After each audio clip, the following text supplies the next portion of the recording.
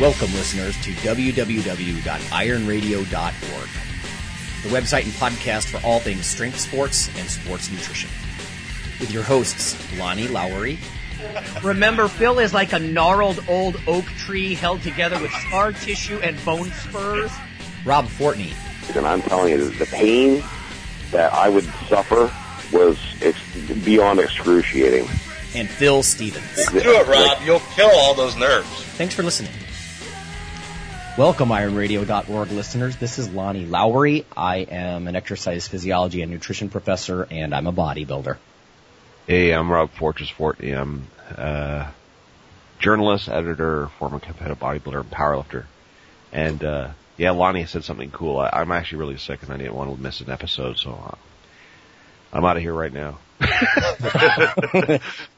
All right, well, there it is. He's not a quitter. Yep, right. He made it on. This is Phil Stevens. I'm a competitive powerlifter, Highland Games athlete. I run Strength Guild and liftforhope.org. Right on. Well, we got some gym talk, so I want to discuss your meet a little, right? Okay. So, everybody, Phil and I were discussing this just a little bit before we hit the record button. So maybe just tell everybody how it went. Yeah, flew up to Sacramento, competed at Super Training, and brought myself and then two other of my lifters. Went okay. I mean, not everything went as planned, but that happens sometimes. Went in and opened with an easy 500 squat, and despite my hip, that I think all the listeners know about. And then the plan was to go 550, 600 after that. I went for the 550 and just went into the hole super slow, worried about my hip.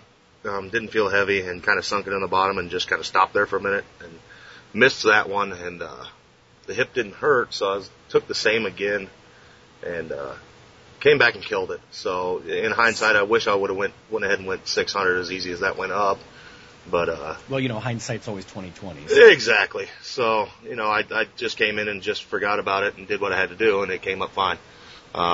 Then I've been battling some shoulder issues, so I was just going to take kind of a half token bench and open with 335 and then go 365. Did the 335 and it flew right up as it should, and then went for the second, which was going to be my last one, and felt light, came down, got it on my chest, nice long pause, and then on the way up, felt and heard 4 distinctive pops, and just snap, snap, snap, snap, and the bar just kept sinking. Yelled for the spotters to take it. They did a good job. They got it right off me, and instantly I hit the floor and got up and walked away in pretty bad pain. Gathered myself and just said, okay, people are you going to finish the meet? I didn't take a third bench, of course. Just passed on that. I hope not. Jesus. Yeah. No, I went over to my wife and she's like, so are you gonna keep going? I was like, well, hell yeah, I'm gonna keep going. And she thought I was talking about bench, and she started yelling at me and this and that. And I was like, no, I'm not benching again, but I'm gonna go try and finish the meet. So, anyways, I made the decision if I could still open at my opener I wanted to, I'd go ahead and deadlift despite the shoulder. And got warmed up. Things are feeling good. There was some pain in the shoulder and a little bit down from, you're riding that high and then all of a sudden you're injured. But warm-ups felt good. Warmed up to 655 in the back room. Opened with 700 and killed it. So that was easy. And then went for the 750. And like I was telling you, it's just kind of my mind was on, okay, does my shoulder hurt? Okay, does my shoulder hurt? As I'm pulling. It made it to my knees real easy. And you see me stop there. And then it's like, oh, crap, I need to fire my hips through. And start firing my hips through and ground it out and made it literally an inch away from lockout before I ran out of air and about soiled my jeans. And so stopped there. And but all in all, I'm happy. I know that. Well, like we said, 3 good lifts, right? I mean, exactly. I finished the meet about 100 pounds less than the total I wanted, but I'm still happy. The main thing I wanted was that 750 deadlift, which I know is there if I kind of kept riding that high and been able to ride in with no injury and no pain. And well, kudos to you for being able to hold it together to at least pull the 7. Yeah. And so I mean that went well, and being able to open with 7 again is a good thing.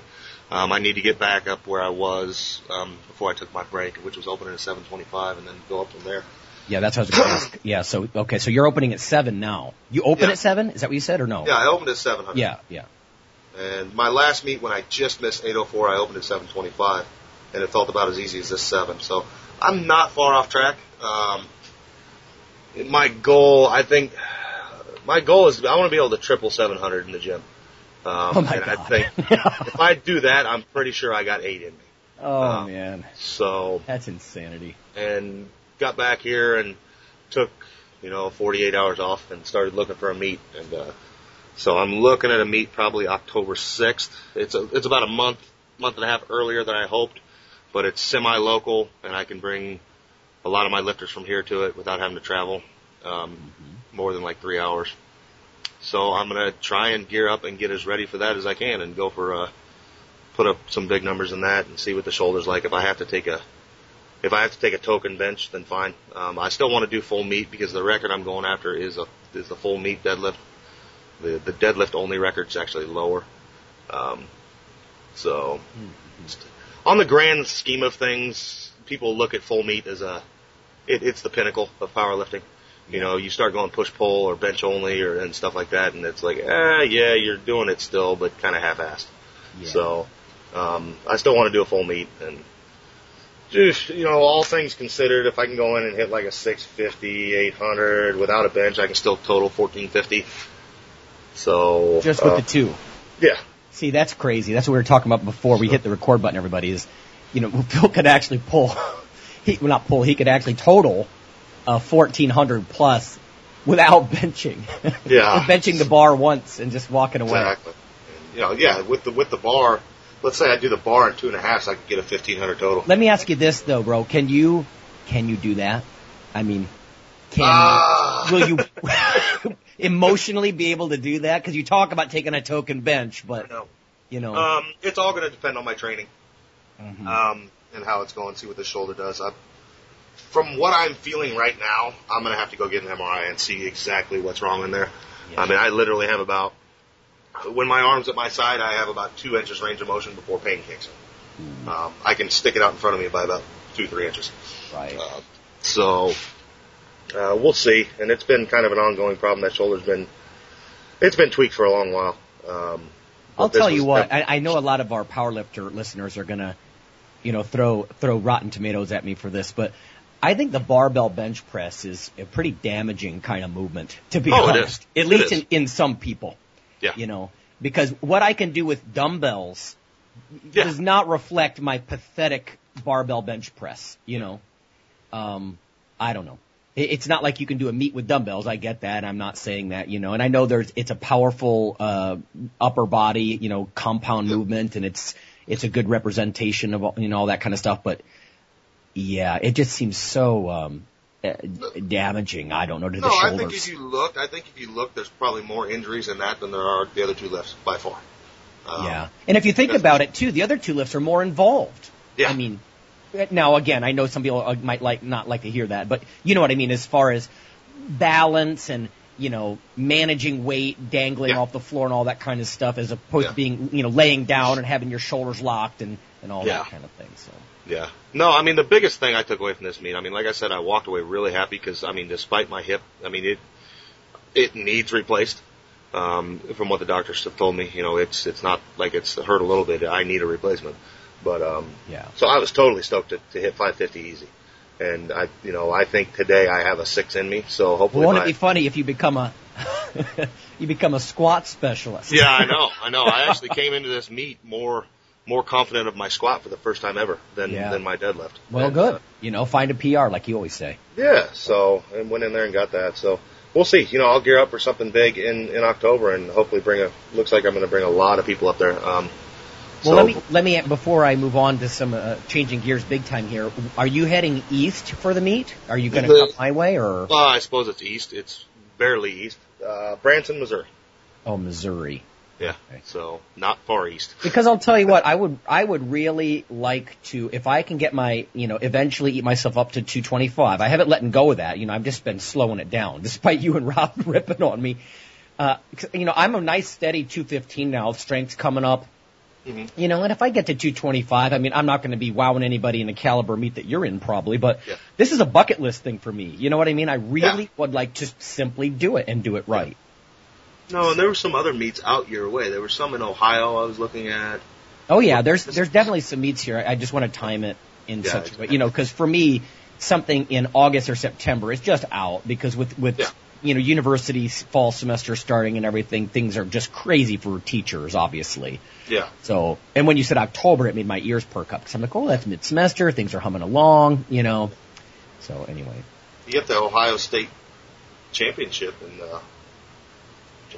May. Yeah, I'll tell you, Ohio is one hardcore state when it comes to stuff like bodybuilding, powerlifting, football, wrestling, that very kind of strength-oriented, blue-collar almost, muscle sport kind of. For sure, and I'd see that more, I think, in the Midwest in general. Like, when I was in Phoenix, it was definitely more of a track and field endurance type thing, and I think it's a lot to do with the weather. Yeah, it's like you said, everybody they're worrying about their abs.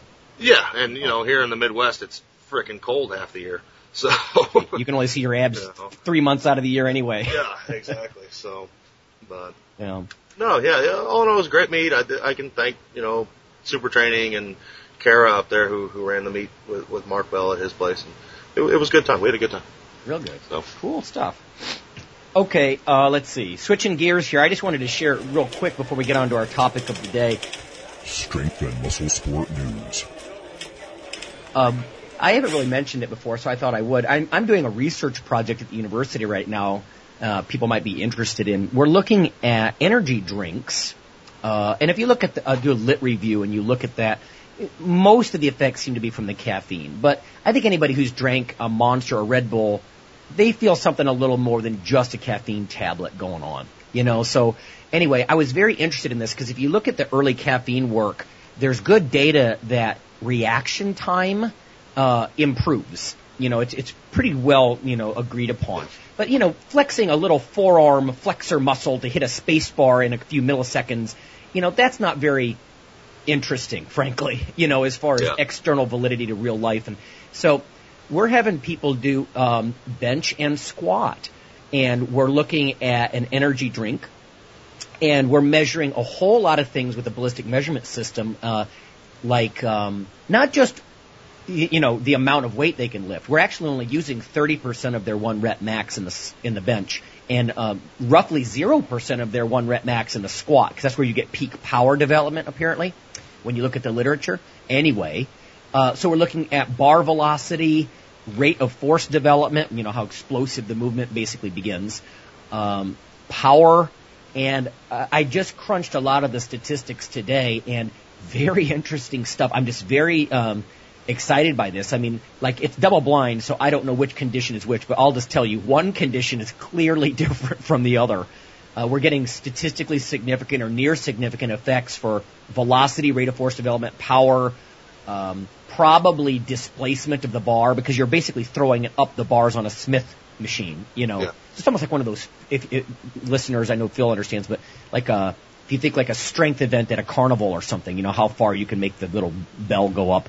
So I'm very interested in this kind of thing. Now, I always remind my students and myself, science doesn't care what we want, so you just got to observe it and record it. If things go to hell in a handbasket with the second half of, the subjects in this study, then so be it.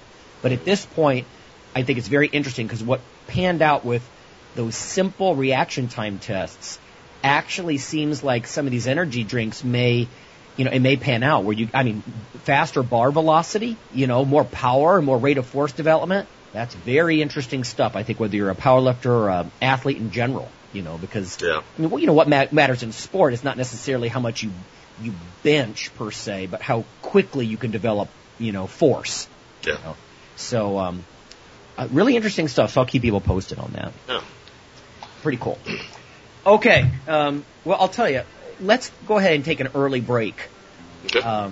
And when we come back, we're going to talk about the topic of the day, which is, basically proprietary resistance training systems, or the rebranding of what I consider long-standing exercise, regimes.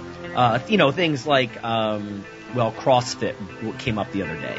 So we're going to talk about CrossFit and a couple of other of these proprietary resistance-type protocols and how they translate or don't translate to traditional muscle sports. So we'll be right back.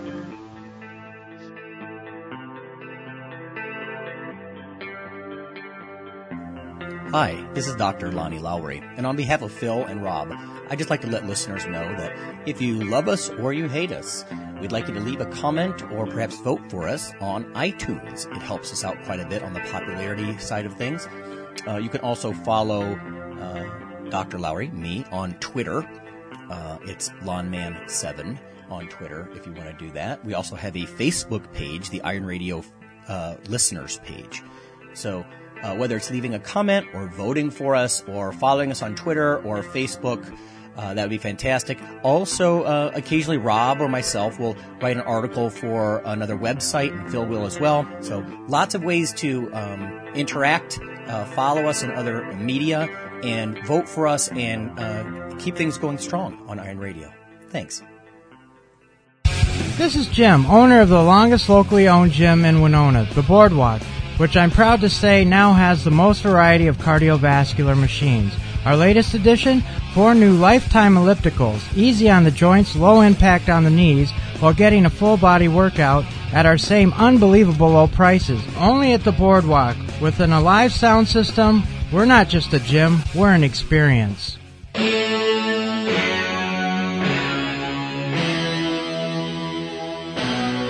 Like your weekly fix of Iron Radio? In addition to being a popular institute on iTunes, we are also on email. Simply go to www.ironradio.org and sign up for the voluntary email. You'll get a once-per-week email, no more, that's little more than the show notes and a link to the audio. So go for it.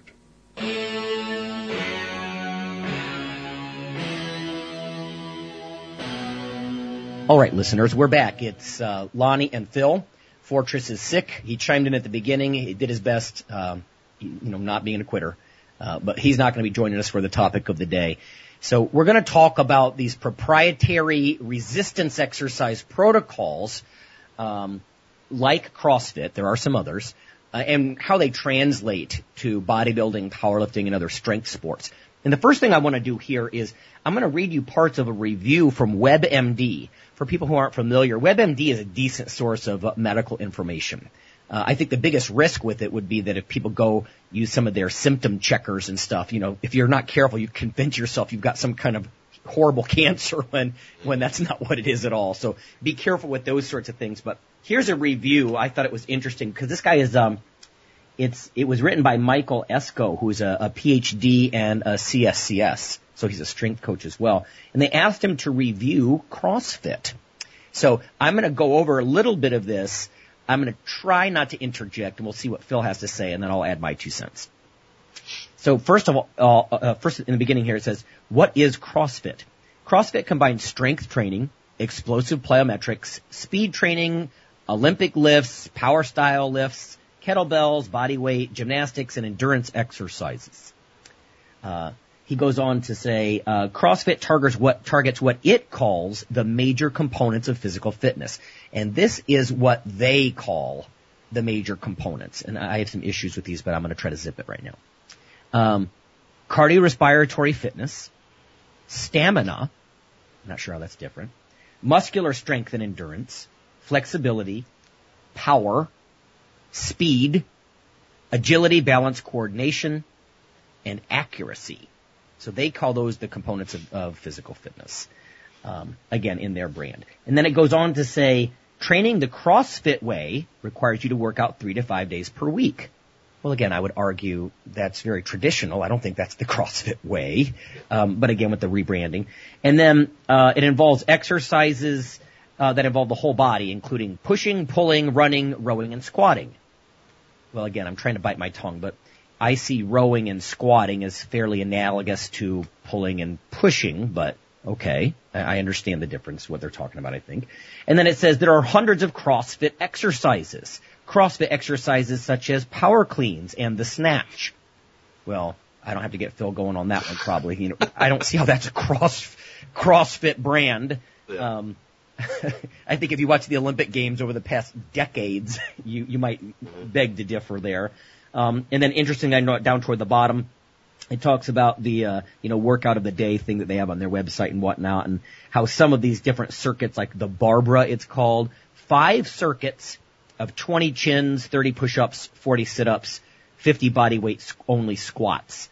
So, you're talking about high volume here. That's between 100 and 250 reps. So, I don't know. Any thoughts on that, Phil, before I chime in on anything? Well, I think, above all, without saying anything negative, I think CrossFit is nothing new. It's simply a rebranding of an amalgamation of many different things. It all is. They found a neat way to throw a bunch of crap together and what they did is they found a way to put it together to hit the mindset that most people think what exercise is, and that is punishment and puking. People want to go in and they want to put in their 10 to 15 minutes, 3 to 5 times a week, and drag themselves out of the gym, and then they think they've done something, whether they progress or not. They don't care. The average person doesn't look at progression; they look at how it feels. And they found a great way to do that. For a while there, before they got in trouble, they were championing puking. Their little mascot was Pukey the Clown. Oh, I didn't know. Okay. Yeah, and then they had to get rid of him. Yeah, I can see some people coming down on them for that a little bit. Yeah, I mean that's the way I see it. I mean, and that's, like I said, trying to, without saying anything negative, I think it's just a very smart rebranding and building of a cult. Right. That where people feel they belong. I do think there's genius involved with this, and I think the genius is in the marketing. It's not in the exercise physiology. No, yeah. I've seen these guys actually present at otherwise academic conferences, and it's more like a motivational speaker kind of scenario. I mean, they do talk about the general nature. It's almost like you were saying, it's what most people just think about with fitness, and not just the punishment aspect, which, is debatable whether that's good or not, but the generalness. It's like vagary is our specialty. Yes. And I think that's amazing that they can actually make that sound attractive, because there's nothing attractive to me about generalist vagary. But they're able to do that. I think some of the issues I have with it is, first of all, they're making their own categories of physical fitness. I mean, cardiorespiratory fitness and stamina. I'm sure when you go measure these things in the lab, you'd be using the same kinds of devices. These are essentially the same thing. And I know they might argue that it's different because they have muscular strength and endurance as a separate category.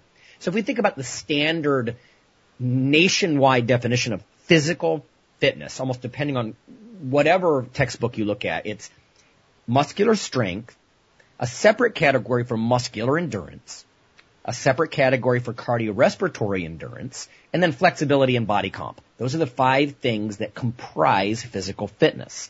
And some of these other things, I would consider them very sport specific. Like when it comes to agility, balance, coordination, and accuracy.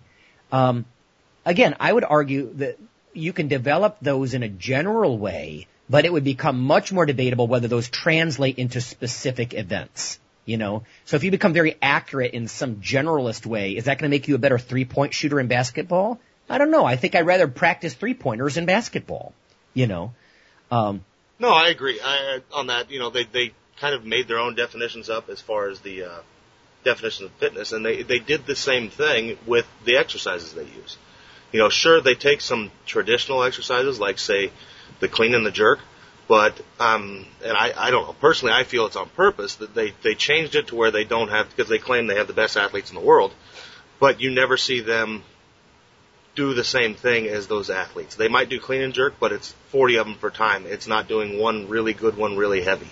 So it's uncomparable to an Olympic athlete. Well, I think maybe that's why I tend to be biased, because you and I both, and Fortress as well, we're specialists. I take great pride in the fact that I am very good at things like developing muscle tissue or helping with leanness to get ready for an event or something like that, tissue related. But there's, it's hard for me to articulate, but if you're a specialist at something, you can be really, really good at something and say, this is me, and to say that I am awesome at vagary is sort of strange. And I'll tell you why, a couple of things. One is general physical preparedness. That's a standard part of any type of strength conditioning. I mean, that tends to be what you do before you start some kind of, macro cycle or mesocycle. You just go get yourself in general shape, because you don't want to start extreme, like, nobody's going to try to deadlift 750 pounds like you just, attempted in the meet. Yeah. With no physical fitness depth or base of any kind. So this concept of GPP is not new. No. And it's certainly not CrossFit. There's lots of ways to develop general fitness before you begin a new macro or mesocycle. And I agree very much with what you said as well, is making up their own categories. One of the reasons that, that's difficult for me, I think, is because, that reminds me of the hundreds of sort of bogus exercise and nutrition certificates out there. It's a guru tactic. Mm-hmm. When I'm going to develop this category and call it my own, or define this little new thing and present it as a fact. Not that it's my opinion or it's my outlook, but this is somehow a truth. And not only is it a truth, it's a trainable, educationable fact that I'm going to teach people and get money for it and certify them. And I'm not a big fan of that. You know what I mean? I mean, there's lots of legitimate licensures and a couple of good, certifications when it comes to these sorts of things. And this stuff, by and large, has already been carefully thought out by some of the best minds in history. And to me, it just feels a little bit arrogant and presumptuous to say, this is how it really is. This is where everybody else is wrong and we're right. That's where it's I don't know. That's where I think there's some issues with that, because, you're talking to people who they might be completely uneducated, and they're looking at this, when you get to somebody first, they tend to believe what they hear first, and then it's hard to talk them out of it. So I'm just here to say, listen, a lot of, whether it's the components of physical fitness or the general physical preparedness and all these sorts of things, they are well documented over the decades. And not just that, but the general high volume nature of this, it looks to me an awful lot like what I would just call reverse periodization. Yeah. It's fairly low intensity. How can I build capacity? And although that's cool, it's not just CrossFit per se. No. The principles that they operate upon, they're not false, but they're also not really new, at least to somebody who's in the know. I don't know. What do you think about that? No, I think you're correct on that. The Russians have been doing this for years. They bring in the new pool of athletes, the young ones, and their first thing is several years getting good at everything, getting okay at everything, getting this background, this foundation of various movement skills, before they then go on and specialize. Because there's documented cases and scientific study where you specialization too early, you end up having overuse injuries, and you never develop the full motor patterns and stuff that can actually help you in that. The bad thing is the Russians took time and did it. If they were teaching their people clean and jerks, they taught them how to do it right. They didn't spend one weekend and $1,000 to teach them 78 different workouts, 78 different complex movements, right? Over a weekend course that cost you $1,000, and then you get your certification, and that's really my biggest problem with it is they, like that paper said, or that review said, CrossFit exercises like the clean and jerk or the snatch, and, I would argue what they do in their competitions should not be called a clean and jerk and a snatch, because they look nothing the same as what an Olympic clean and jerk snatch is. You know what, Phil, I tend to think of like the Kip type chin-ups and things like that, too. Yeah. That in no way, to me, is a bodybuilding chin. Now, maybe it's not supposed to be. That's fine. But like you said, then maybe if they're going to develop their own fitness categories, then they should develop their own names for the lifts. Yeah, exactly. Their snatch is more like it should be called bar from ground to overhead, because you can, that's all it is. It's get it from ground to overhead in any fashion you want. You can press it out, you can do this and that. Right. There was recently a YouTube video put up of, they brought in a 17-year-old Olympic lifter. So he's training purely for Olympic lifting. And they brought in like a 27-year-old Marine who does CrossFit. The Marine outweighed the kid by 100 pounds. And, he's in great shape, and he's in his mid-20s. arguably right there, it's, the 100 pounds and just this guy's older and stronger is an apple to oranges comparison. Mm-hmm. But then they had them go do one of their workouts, it was a snatch workout. And it was like, I don't remember, it was 50 reps for time or something like that at a prescribed weight. And the Marine knocked his out, and 10 minutes later, the Olympic lifter finished his. Mm-hmm. But the difference was, the Marines weren't snatches. He was taking the bar from ground to overhead. After the first 5, they were pressed out, whereas the Olympic lifters, every single rep looked exactly the same. Right. It was perfection. Right. It was 50 snatches of perfection. It's a type of skill the other guy has not demonstrated. And it was like, okay, how did this guy win then? You showed me nothing. It's okay, if we're counting press outs, then fine. But it was 2 totally different exercises. Right. And not just that, but like you said, the event is designed to highlight the CrossFit person. Yes. As opposed to, let's put them in an Olympic meet and see what happens. Yeah. Find somebody the same body weight, roughly the same age. Right. Put them in with the right meet. Experimental controls. Right. Exactly. Well, and now, again, I'm going to back up just for a minute because I've been a bit critical. So I think the good thing, though, is CrossFit, they've created a sport out of nothing, and it's new. It's not new. It's a new sport. And again, with these sort of, self-created kinds of things, but they've certainly got people very motivated. It's like Chick was saying on the show a couple of weeks ago, they're getting people off their ass, they're getting people motivated.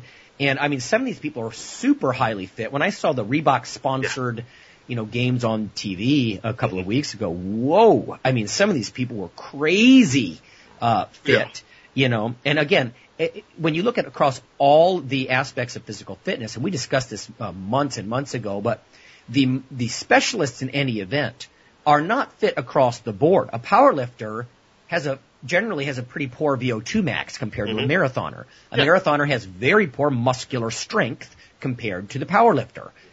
So these specializations eventually, you have to give up some things to get the other. You don't think that you can just become a generalist up to such a high level that you are a champion powerlifter and marathon runner. It's not true. You can't do that. You only have so many physical resources. You know what I'm saying? So, for example, Phil, if you try to run a marathon, or even me, running 220 to 280 pounds over that many miles is stupid. It's dead weight. So you don't want that. So there's a necessary specialization there, and I think there's fun to be had in that. And again, that's where I'm admitting that's my bias. I like being a specialist. No, yeah, I totally agree. And I think I don't want to say that everything's bad about CrossFit either, because I know a lot of great people in CrossFit. I've helped train some CrossFit athletes for their games. I don't consider it something I want to do. I tell people I kind of did CrossFit before CrossFit was cool. I was doing cross training stuff. I'd do some strongman stuff. I'd wake up and I'd run, and then I'd go do this. At different days I was doing different stuff. But at one point, then I had to sit down. My problem is when I do something, I want to be very good at it. So I was battling to be a great runner. I wanted to be as strong as Derek Poundstone at the same time. Yeah. And things started to go. I started to get injuries and this and that, and I had to sit back and say, okay, what do you really enjoy? Because I finally realized that if I want to be great at something, I have to pick one. But what CrossFit has done, it's like you said, it's got people moving, and it's probably the single greatest thing that happened to USA weightlifting maybe ever. There are more people at least being exposed to Olympic weightlifting, even if it's taught wrong. Oh, that's a good topic, right? It's a gateway drug, isn't it? Yes. To Olympic lifting in a way. Yeah, or powerlifting, because they're learning to squat and bench and deadlift. So I see it as a great thing in that aspect. Where I don't see it great is I've seen in a lot of clubs where it's like, then when the person wants to specialize, you're kind of poo-pooed for it. We're not into specialization. We're supposed to be kind of good at everything. You're just going to become a fat powerlifter, or you're going to become a fat, lazy Olympic lifter where you can only do one rep. Well, yeah, but my one rep is 4 times as heavy as yours. Type of thing. That's where I don't agree is the whole, is that aspect of it. I think it's a great thing. I have a lot of my clients in here now, my everyday average clients, are doing a very strength biased, but yes, it is general programming. And then after a while, I've seen it time and time again, about 75% of my clients then after 4 months, 6 months, they say, okay, I've done it all. I really like this. And then it's my job as a coach to feed them into that aspect. Right. Well, and I think that's why actually, the age-old strength coaching idea of doing some GPP before you start a specific mesocycle, that's good. It gets somebody in shape. It lets them decide what they're best at. You know what I mean? It's motivating in some way because you have something that you can look forward to becoming a specialist in your favorite part. Again, not everybody's going to be motivated by being a specialist, I guess, as well. Yeah. And again, these guys are crazy fit across the board. Oh, yeah. And you can't, literally, by the perfect definition of textbook physical fitness, these guys are more fit than a powerlifter or a marathon runner. Yeah. Now you might argue maybe they're not more fit than a wrestler. I don't know. Or I don't know. Well, but again, because they're so broad, they're even doing things that wrestlers aren't. I'm thinking wrestling would be a good example of muscular strength, muscular endurance, cardiovascular endurance, flexibility. They've got a lot of those things going. Or a martial artist. Or an MMA fighter. Yeah, exactly. But I mean, that brings you back to the point, though. I mean, fit for what? I am a very fit powerlifter. If you put fitness under a context. Yeah. Fitness needs a context. Well, it's not like modern powerlifters are ignoring conditioning, for example. No. I mean, the definition of fitness is what? It's prepared for the job at hand. That you need to do today. Mm-hmm. My job isn't to go run a 5K and then do 600 snatches and 500 burpees. My job is to go in there and pick up one thing. But yeah, I do agree. Generally fit, they are. Yeah. They are generally very fit people, hands down. Well, I think the question comes into is how transferable is some of this general fitness? Is it a great base? Yeah. And I think it is unique in that it's making the GPP the main event. Yeah. And that's kind of neat. But like I said, whether or not things actually translate, like for example, earlier I was talking about the caffeine study that I'm looking at with the resistance training. There's a sort of a back and forth debate in academic circles as to whether maximum strength, let's say benching 405 very slowly once, will that translate into better rate of force development or more power? Maybe not automatically. You know what I mean? Maybe you need speed work and so again, with how well one thing translates to another, that's sort of debatable, and I would argue that's fairly sport specific. Yeah. At some point, you've got to actually do what you're interested in. I mean, you've got to do the actual event, and just following the whole specificity principle. Yeah.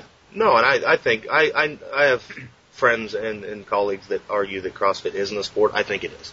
I think they've successfully created their own sport now.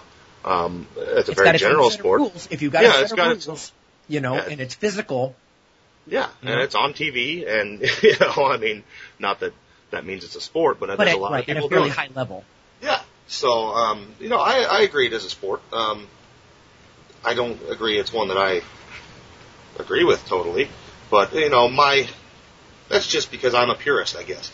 I don't want to see the sport of Olympic weightlifting kind of shunned how it is. I don't want to see their clean and jerks called clean and jerks because they're not. That bothers me. Things like that. But I can tell you, Phil, although I'm not good at Olympic lifts like you are, like for example, my years in kendo, swinging a sword is not like chopping an axe or swinging a baseball bat. Exactly. You know what I mean? So this is a very technical thing, and I would hate to see someone come and say, I can do it better than you, and they're clumsily swinging a bat or an axe and saying, see, I can do it too. I would just be cringing. Exactly. It's that type of thing. But I mean, I don't know. I think a lot of them, it's the other problem I have with it. I know a lot of PTs and a lot of chiropractors, and they tell me that the best thing that happened to their practice is CrossFit. Oh, yeah. And that's why they are open. Right. Meaning good for them, not the client. Right. Yes. You start mixing these things together, and it happened to me. You start trying to bring all these things to its highest level, something's going to give eventually. And I've seen a lot of injuries. A lot of injuries when you're sitting there and you have to do, very technical moves in a very, very fatigued state. You're asking for something bad to happen. Yeah. Yeah. No, it's true by definition, right? So, all right. So that's a good segue because I want to talk about one or two other rebrandings of these things, especially because they're fatigue oriented. Like you said, they're almost self-abuse oriented. That's like a defining thread. Mm-hmm, it is. And one of these, I don't know if anybody remembers, older listeners will remember, is Cybergenics. And I'm just going to read you a few things from this. This is a Cybergenics review. Before I do, Cybergenics was very cleverly marketed because what it was a brutal workout program coupled with a whole slew of dietary supplements. So they could make claims about this proprietary package that they could not make for their nutritional supplements alone. The herbs and the amino acids and the pills and the powders and that sort of thing. So very clever because they could make fairly dramatic claims that the FDA would have to swallow and not come after them because exercise does in fact do these things, right? So it blurs the line, is the exercise or is the supplement doing it? So in that sense, you could call it brilliance, or you can call it dodging the law or whatever you want, but just a couple of things here. Here, this is Cybergenics Workout Review. This is from a website called mm2k.com, but it's not Muscle Media 2000. It's sort of a purposeful, I think, knockoff, but it talks about how the Cybergenics manual was quite intense. There were many sets per body part. You do drop sets, then negatives, and even negatives to failure to totally destroy any of the muscle's contracting ability. So that's kind of what you were saying with fatigue, Yeah. I mean, think about this. Negative failure, not concentric failure. Yeah. But you can't even lower it anymore. Yeah. You can't even hold the bar or the dumbbell and drop it slowly anymore. So it says, I always had a problem with recovery. Well, gee. Oh, no kidding. It took 7 days or longer, et cetera, et cetera. We were nonetheless training 7 days per week, 2 hours per day. We trained very, very hard. We did mostly 25 to 30 sets per body part. Now, can you imagine doing like 25 sets, 30 sets of biceps work? Oh, Lord. These were all done to complete negative failure. It was very high volume and high intensity for 8 weeks. Now, most people realize that you generally have to be very careful applying overload as intensity and volume at the same time. I mean, generally things that are very, very intense, by definition, you can't do as much, Yeah. So, for example, intensity is % of your 1 rep max. Well, you can't lift 90% of your 1 rep max for 10 reps. It's simply not going to happen. So it's usually inverse. And so a lot of these programs just brutalized people with high volume and high intensity. Did people get in shape? Yeah, I'm sure they got lean and they got muscular. And again, was it the supplements? I highly doubt it. And I'll leave you with one thing with this one is Cybergenics is still sold. I had no idea. I thought I remember the booklets and the package of supplements. In fact, I used to consult a little bit with one of the companies involved. And that was like a late 80s, 1990s thing. I didn't even know they were still doing this, but apparently they are. And I think at least though, like CrossFit, at least like you said, they're getting barbells in their hands and dumbbells in their hands because some of the other things don't even do that, right? Yeah. The other ones like we were talking about before we hit record today, like P90X or the Insanity program or some of these other ones, it's almost strictly calisthenics as I understand it, right? Yeah. So, no, and I think you hit it on the head, whereas it's the complete fatigue factor that ties all these together. And it's people think that's what a workout should be. That you should leave the gym totally wiped out. And I'm not saying I don't like days when I go in there and I really did some work. But every session can't be a competition. Every session can't be killer like that. You've got to get in there and just put time in and punch the clock. And I think that's where a lot of these programs go wrong, is they do.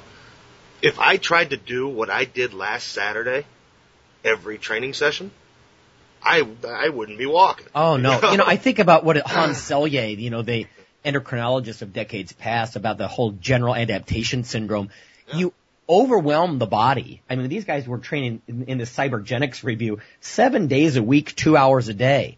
Or like you said, when it comes to a meat, you might get some meat magic, but if you try to milk meat magic every day, every workout, you're going to have like massive hormonal and immune breakdown, muscle tissue breakdown. You know what I mean? Holy crap. Yeah. So, I don't know.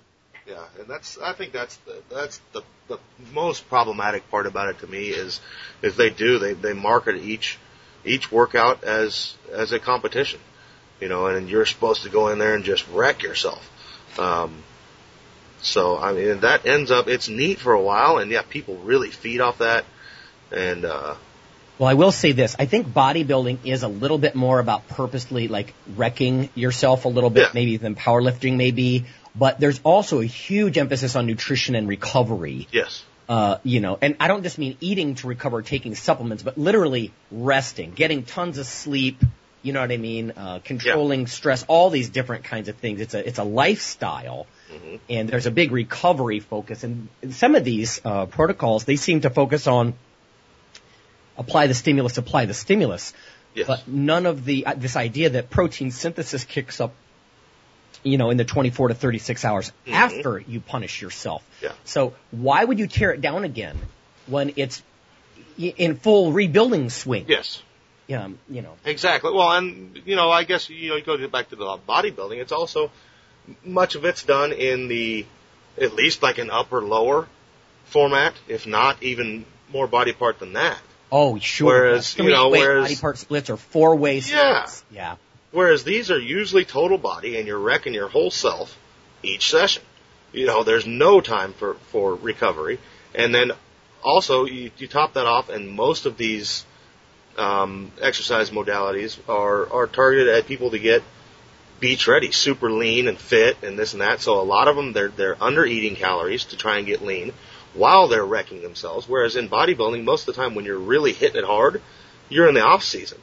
And you're eating more and you're looking to build mass. And you're not a beach body at that point. Exactly. Right. Whereas these people, I mean, you're looking to be super lean, super fit. They're generally underfed from the people I've met. Agreed. To the point that many of the women are so lean that they're losing their monthly cycles and this and that. And well, what I saw in that Reebok challenge on TV, I mean, I mentioned it a few weeks ago, but they were extraordinarily lean, and I would almost guarantee not natural. I mean, literally like low single-digit body fat with giant fake breasts, you know, and like I said, their traps look like apples, you know, up under their ears. I'm like, okay, this is a very high-level, you know, sport. Like, I'm going to agree with you. I do think it is a sport, CrossFit. But this is this is starting to become aesthetic. You know, why else would they have the fake boobs? If they were just about the performance, the fake boobs wouldn't be there. Oh, yeah. You know? No, I mean, the winner, that's one thing, you hit a good point there about the aesthetics of it. The winner, not this last year, but the winner of the women's division the year before was a little heavier, and she wasn't the fitness model looking girl, and this and that, and she was ridiculed.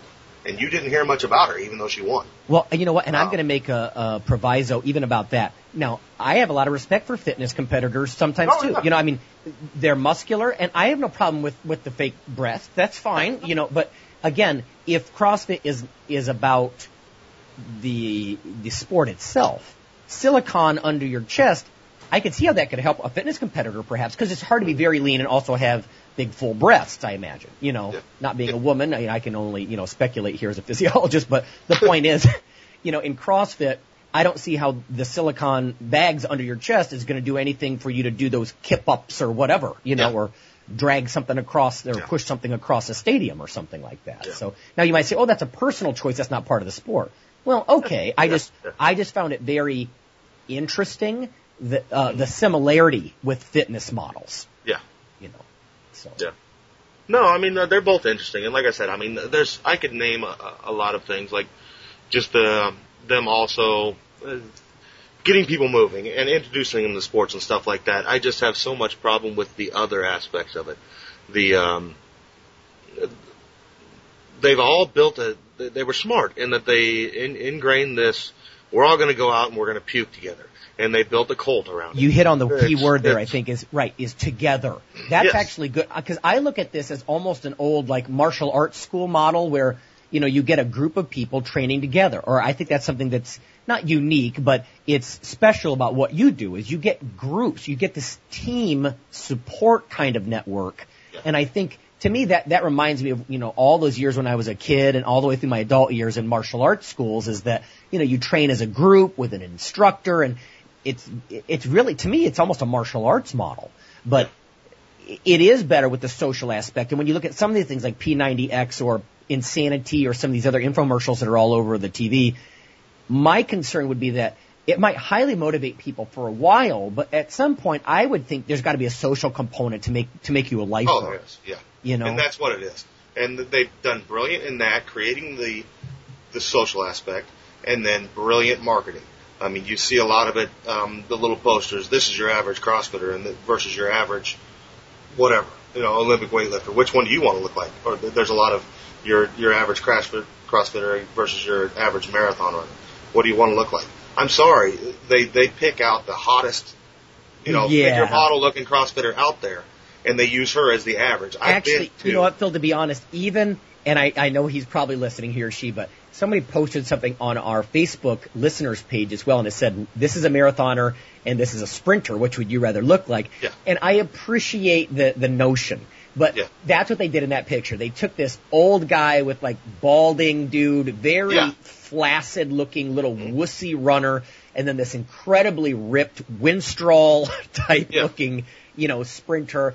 And I was like, well, I think I could probably pick some healthier looking runners there. Exactly. And that's, I've been fortunate enough, I guess, if you want to say that. I've been in probably 45, 50 CrossFits across the country. That's not the average. The average CrossFitter looks like an average everyday person. Oh, that's a good When you're talking 150, 200 clients in each one. Yeah. It looks like you're, the mom next door over here. That's the average. And that's okay, too. It's totally okay. Yeah. But, that just goes back to the brilliant marketing. And I think, in large part, I think it's an okay system to get people moving and this and that. I think they need to be a little more careful. They're starting to, it started off better than it is now. Now they've reached that point of shock and awe. Because it started out, okay, let's put these workouts together and see how hard they are. And they consistently have to top themselves. What are we going to do next? To do something even more escalation. Yeah. And it's like, where's it going to end? And I'll tell you, I think you hit it on the head earlier would be the injury risk. Mm-hmm. And I don't even know, I'm guessing a lot of people, even that are high in CrossFit, would say, yeah, there's an injury risk. Oh, yeah. Because at some point, I remember an old track coach when I used to pole vault in high school, he used to say, Lowry, don't practice a motor pattern when you're fatigued. Mm-hmm. Because almost by definition, you're not going to fire the right muscles at the right moment, and like what you're saying is that could lead to injury. One of the main, purposes of strength coaches at a lot of universities is not just to boost performance, but to reduce injury risk. Yeah. And this is sort of the opposite in that way. Yeah. It's, definitely, the number one rule is do no harm, Yeah. So, because you can't be strong if you're injured. And that's not saying, look at me. Sitting in the pot calling the kettle black. I injured myself last weekend in a meet. But that was in a meet situation. It's that one time, and that stuff happens. If there's a time to lay it out, it's in the meet. Right. But you know what? You're also doing something with proper form. You're not setting yourself up to fail. No. By being fatigued and misfiring motor patterns, you know what I mean? And then, tearing something because some sister muscle had to handle all the load because you're firing it wrong. I'm not going to go run a 5K and then climb up and down a rope and then do box jumps and then go for a max deadlift. It's just asinine. Right. So. Okay. Well, you know what? Yeah, so pros and cons. We just thought we would discuss some of this. And are we being critical? Yeah, I guess. But, and again, we're admitting our bias, and I do think there's some good things with some of these different programs. There's always going to be some fad that comes along. And, maybe CrossFit's here to stay, too. So maybe it's less of a fad than something like Richard Simmons, with his dance aerobics in the 80s or 90s or something. Yeah. But no, I think it's definitely here to stay. What I would call out to every CrossFit coach out there is, because I've seen too many of them do it, if one of your people come to you and say, hey, I really like this Olympic lifting part, let them do it. Your job as a coach is not to make them what you want them to be. That's good. It's to make your client what they want to be. Yeah. You know, so let them specialize if they need it. Who cares? And they can still be part of your clique. I've got marathon runners and firefighters and powerlifters and Olympic lifters, and they all train under one roof, and we're all friends and we cheer for each other. You know? Right. It doesn't matter if they're not doing the exact thing. Jim and Jill don't have to do the same thing every day with the same load, and they shouldn't. That's right. Well, look at the three of us. You know, we're all very different. You know, Yeah. Rob will probably he might smack me, but he'll probably never have your deadlift. You know what I mean? Yeah. I'm never going to be as strong as you guys, but still, there's similarities here that draw people together in the muscle sports. You know, we're all trying to build muscle mass and strength and those sorts of things, and put it to use in different ways. You know, so yeah. Yep. Okay. So that was a fun show. I imagine we'll get lots of commentary on this one, I bet. Well, sure, and I'm educating me, you know, that's what I see. And I'm no expert in CrossFit, but I've seen a lot of things come and go over the last 30 years, and you know, like I said, I see a lot of this as rebranding, and, you know, people are excited. Yeah, it's nothing new, I don't think. But yeah. Okay, great show. All right, take care.